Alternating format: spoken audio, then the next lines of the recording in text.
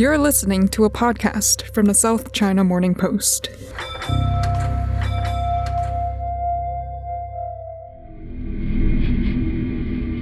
In just under 4 weeks' time, you are going to be reading, seeing, and hearing about an anniversary no one wants to celebrate.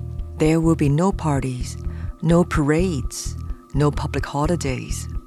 December the 9th, 2019 is a date the WHO has listed as the first official case of the coronavirus that spread from Wuhan that we now know causes COVID-19. Maybe you remember an exclusive story filed in March of 2020 by one of my colleagues here at the South China Morning Post about evidence the first case can actually be traced back to a man from Hubei on November 17th. But that was more than 2 years ago. Wherever you are in this world right now listening to me, I know you've got a story to tell about how this pandemic has changed your life. But I want to tell you a story about some of the people who are starting to ask questions about life under zero COVID policy, which seems to have no end. Hello, my name is Mimi Lau, and welcome back to the Inside China podcast.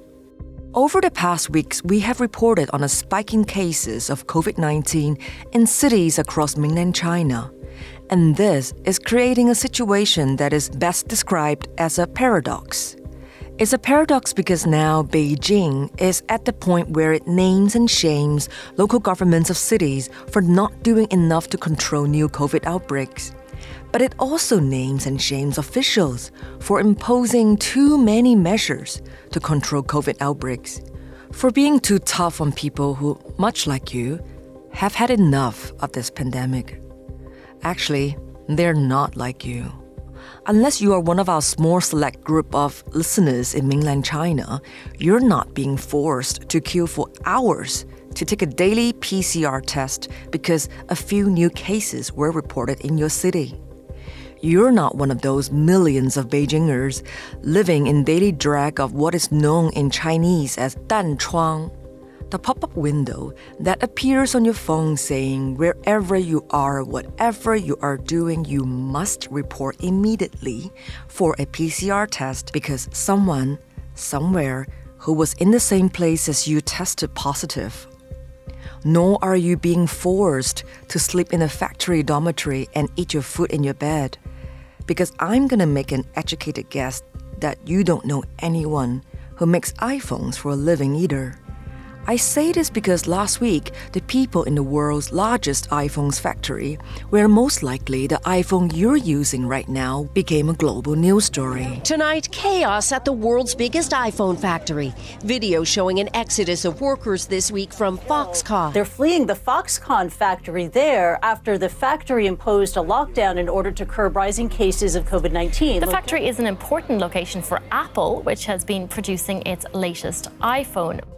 There was video shot from outside the Foxconn factory in Zhengzhou showing people climbing over high fences with barbed wire and just walking away. There was more video showing people walking along highways, walking for up to 100 kilometers just to get away from Zhengzhou.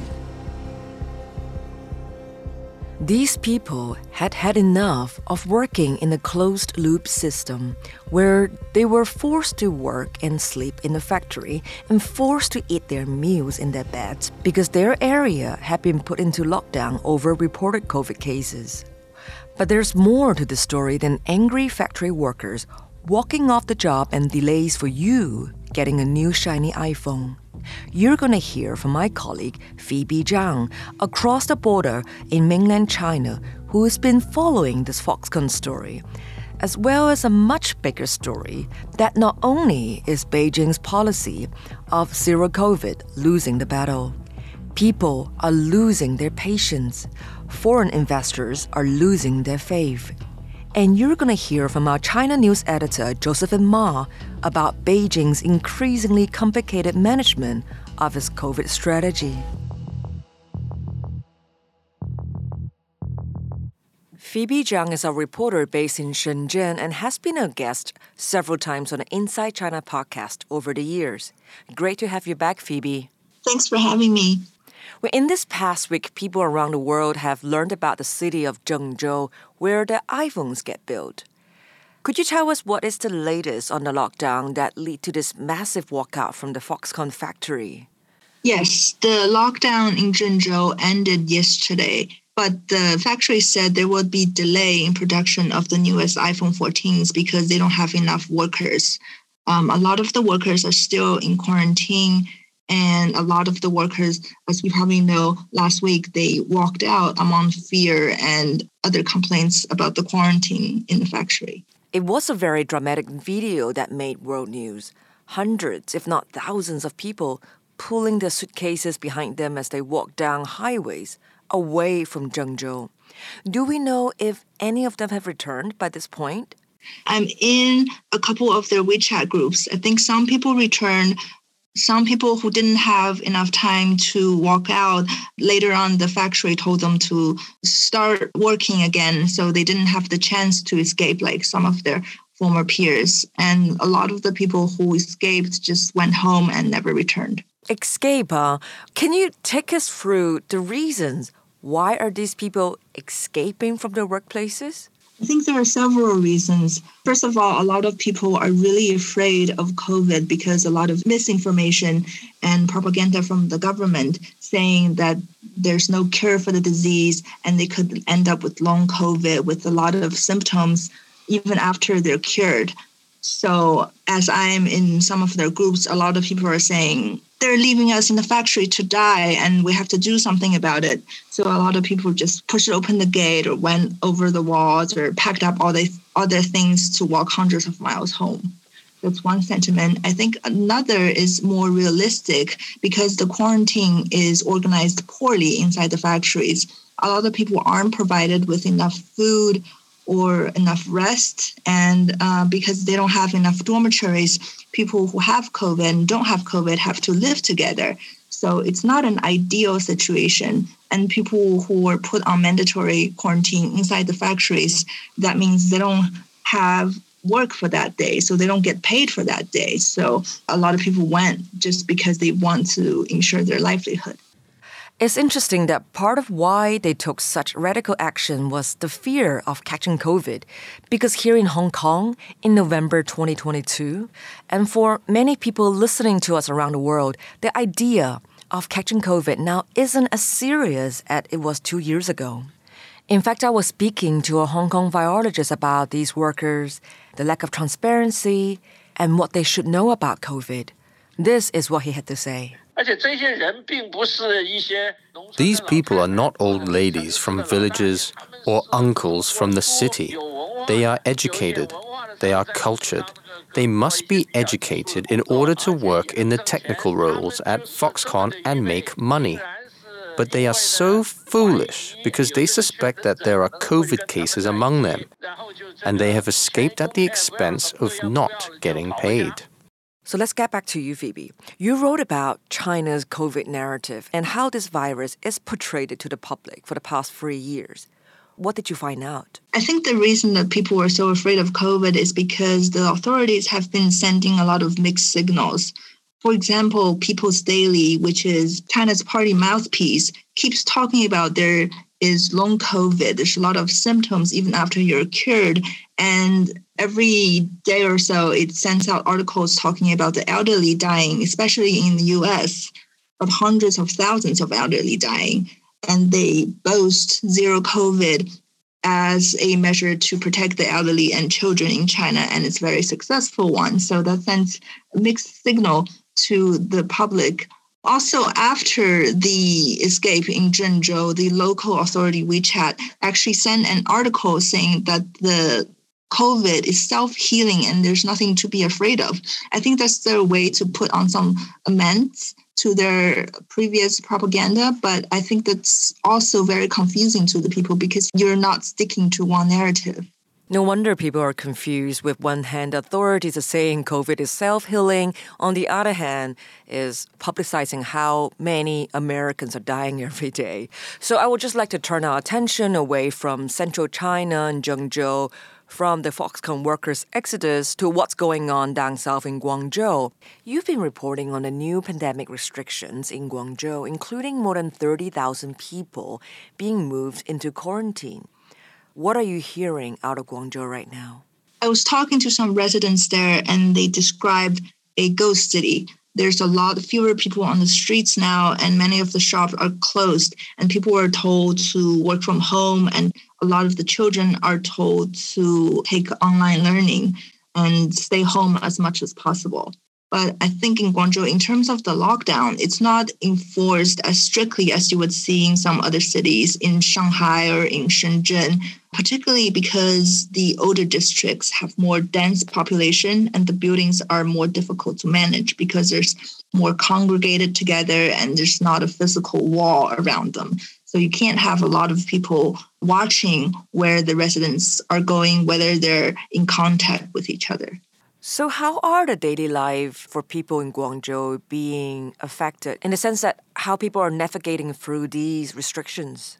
I think it's just a lot more hassle. You have to take up daily testing.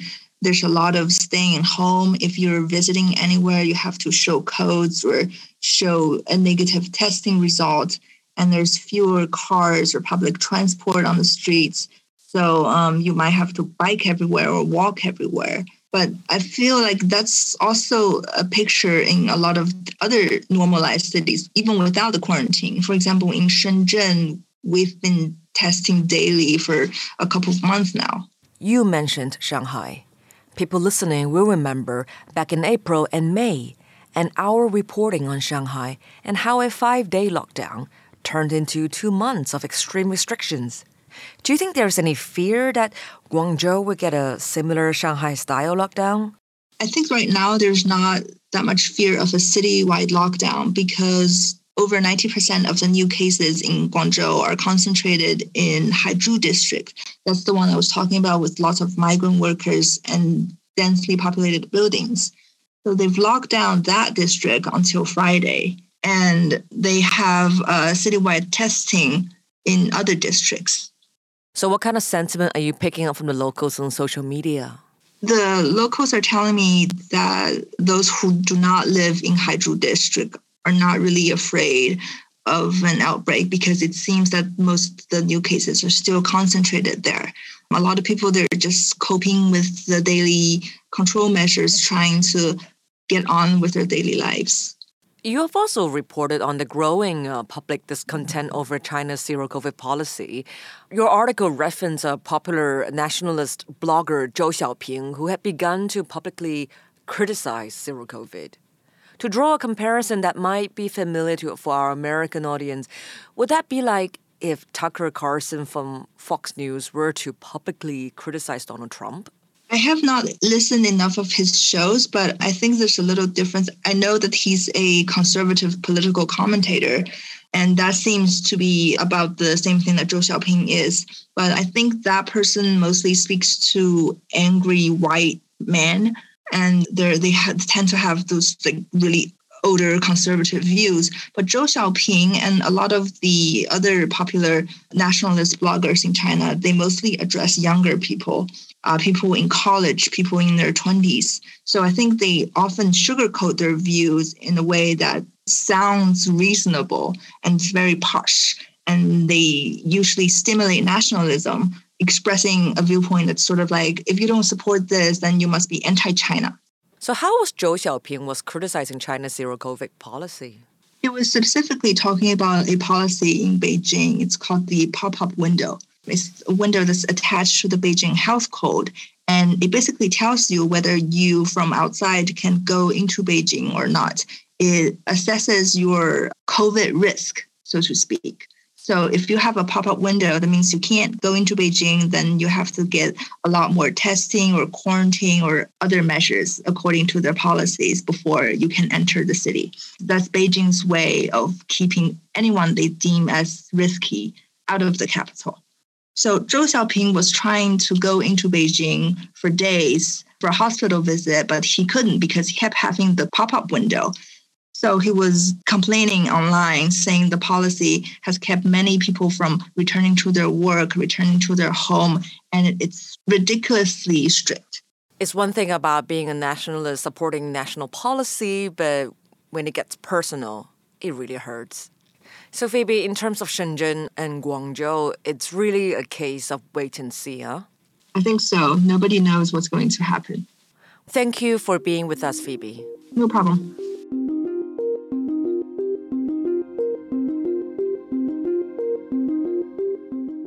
Two years ago, my colleague and China News editor Josephine Ma was on this podcast speaking on an episode titled China's COVID Vaccines, Mass Inoculations Begin. She's been our constant source of expert reporting on vaccine development inside China, as well as publishing analysis of the social and economic cost of the zero-COVID policy. Josephine Ma, welcome back. Let me start with something you reported on a week ago about the Pfizer vaccine, otherwise known on this side of the world as BioNTech. It's now available in mainland China, but conditions apply. What's the story there? Thank you, Mimi. The announcement was made by German Chancellor Olaf Scholz during his visit to China last week. He was attending a press conference with the Chinese Premier Li Keqiang, and he told the media that the BioNTech vaccine would be made available for foreigners living in China. And he said at the time that it would be the first step, and he was hopeful that the scope of the people who could use the vaccine could be widened in the future. So that kind of raised the expectation that China may approve BioNTech for a larger group of people in China. But so far, we haven't seen any new development yet. So during a meeting with the analysts 2 days ago, a senior executive from BioNTech said they have no idea when the vaccine could be approved in China. He just said there were some positive signs of re-engagement. That means discussions going on. So we really don't know, even though the foreigners living in China can receive the vaccine, but whether China will take this major step to approve the vaccine for the general public, this is still hard to know. It's still quite uncertain. We're not sure whether China will take that step. Is there any reason why this vaccine is only given to foreigners? So for all the countries, regulatory approval is required for a vaccine to be used for its people. So far, there's no regulatory approval. So that means the vaccine cannot be used on Chinese population. The review process has begun quite some time ago, but there has been no progress. And so far, China has not approved any foreign vaccine. The officials have never explained why they haven't done that. But if we look at the overall attitude or the overall policy for China, China is quite eager to reduce reliance on imports for any kind of strategically important products. So it's understandable China doesn't want to rely on imported vaccines. Given COVID vaccine is so important. That's why China is putting a lot of resources in developing its own vaccine, including mRNA vaccines. But so far, of course, the most popular ones remain the inactivated vaccines. Do we know how far off China is from developing its own mRNA vaccine? China has a couple of candidates. The front runner is developed by a company called WellVax. Last year, an official said that he was hopeful that the product could hit the market by year-end, but that didn't happen. And countries like Mexico and Indonesia has approved the trial of that candidate in their country, but so far we haven't seen any phase 3 data. But recently, Indonesia has approved the use of this mRNA vaccine by WellVax for emergency use. but we don't know how popular it is in Indonesia right now. Here in Hong Kong, the BioNTech vaccine was first distributed in January 2021, and that's 21 months ago.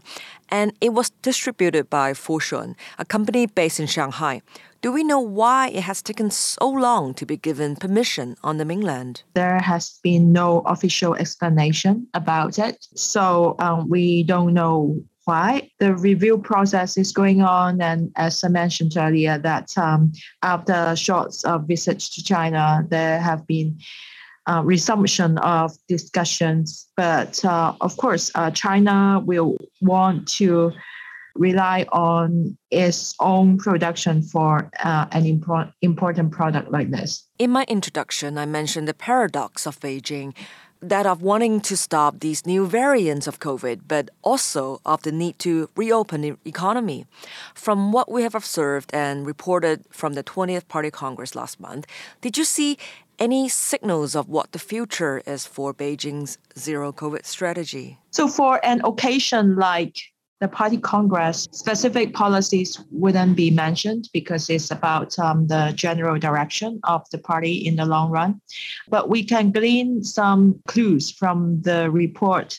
So she gave two brief references of COVID in his Party Congress report, and he hailed the Chinese policy as a major achievement and which earned China's international acclaim. I mean, the way they portray it as a achievement, it would be hard for officials to take the risk to relax the policy and then see a major surge of cases or even death. Then people may doubt if the sacrifices they have made in the past 3 years were a waste. So that could be a reason. Of course, in a recent press conference, officials also cite potential winter surge in other countries and also the surge of cases in China right now as a reason for them to tightening up the measures. But it seems that it's becoming more and more difficult because of the new subvariants becoming more transmissible. So it would be very, very difficult for China to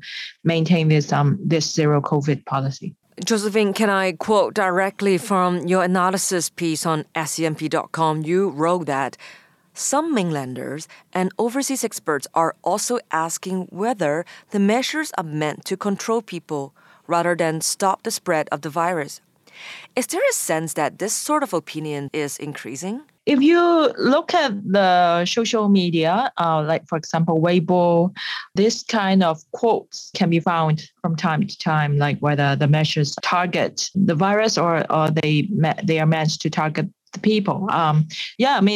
Especially like during recent weeks when we see on the social media, like people very frustrated when, for example, a 3-year-old boy died after not receiving treatment. So this kind of social media posts always stir a public outcry. There were posts like by people like asking like when would the zero COVID and whether they want to control the virus or whether they want to control the people. So this kind of sentiment is growing in China, especially in recent days. That's all for this week's Inside China. Don't forget, this is a developing story, meaning by the time you hear my voice, the situation may well have changed in Guangzhou. And if you've been listening to our podcast since January 2020, you'll know what I'm about to say next. Keep up to date with the latest news at our website on scmp.com and get the latest on Twitter at SCMP News. You can also find me on Twitter at GZMimi. I'm Mimi Lau. Bye for now.